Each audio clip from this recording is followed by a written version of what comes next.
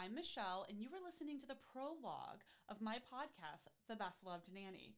So chances are, if you're here, you've heard about me from TikTok in one way or another.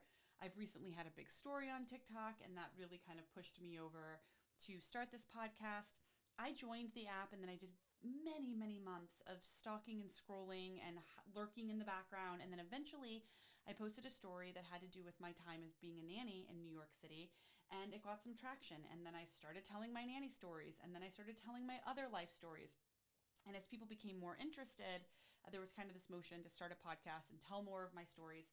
I was in New York for almost 20 years. I went to New York after being in the Midwest my entire life, and I was a live-in nanny for newborn twins. And then beyond that, I worked in Broadway theater. I worked in as a receptionist. I helped a woman who was completely blind. I was her personal assistant, and then I helped start her wine company, and I ran that for a while. I worked in big monthly publishing, like fashion magazine publishing, like Eat Your Feelings and Then Go Cry in the Bathroom publishing.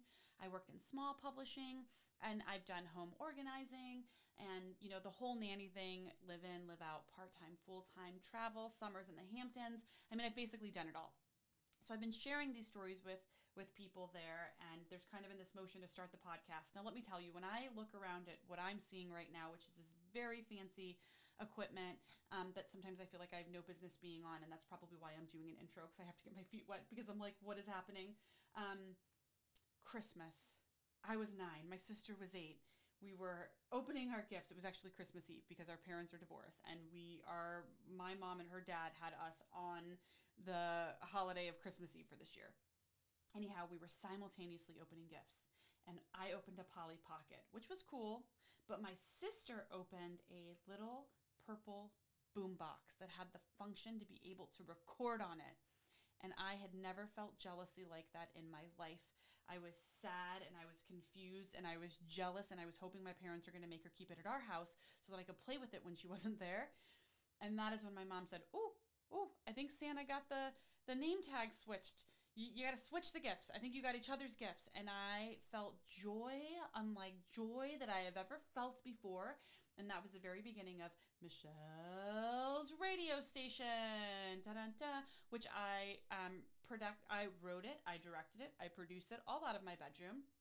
I recorded, I think my parents got me a couple of cassette tapes, but then I started stealing just other cassette tapes and then recording over them.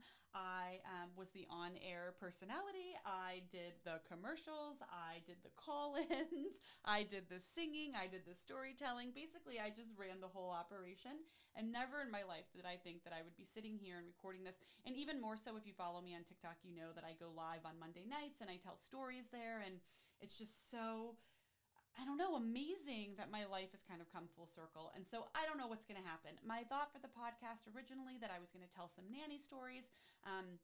If you are a nanny and you're following me, I was also thinking about telling stories from other nannies. I get a lot of people who reach out to me saying that they either don't feel like they are a storyteller, they don't have the voice to tell a story, like the creative vision, or they just simply can't because they're in an NDA and they need to be anonymous.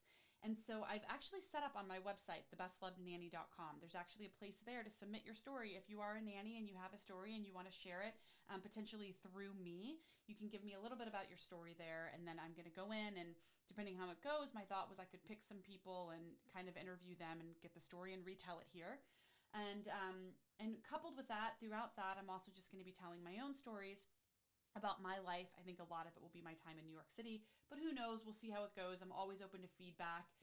If you're looking for me at TikTok, that's Ogarza, Ogarza. And in the meantime, I'm going to start working on my first official episode, which is going to be a little bit about my backstory and how I got to New York to be a live-in nanny. So thanks for joining me, and we'll see how it goes.